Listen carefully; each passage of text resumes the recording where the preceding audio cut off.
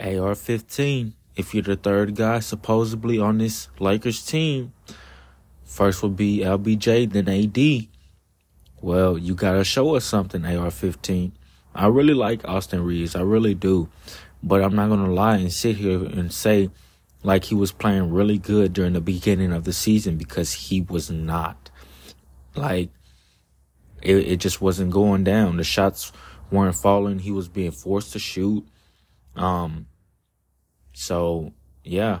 But if Austin Reaves is going to be the third guy on his team, which I don't know, I have yet to see, but if he is going to be the third guy on his team, well, he got to get back to shooting his threes. He got to get back to making shots generally. And yeah, we'll see. We'll go and see from there. But you got this AR-15 and the whole Lakers team. Peace.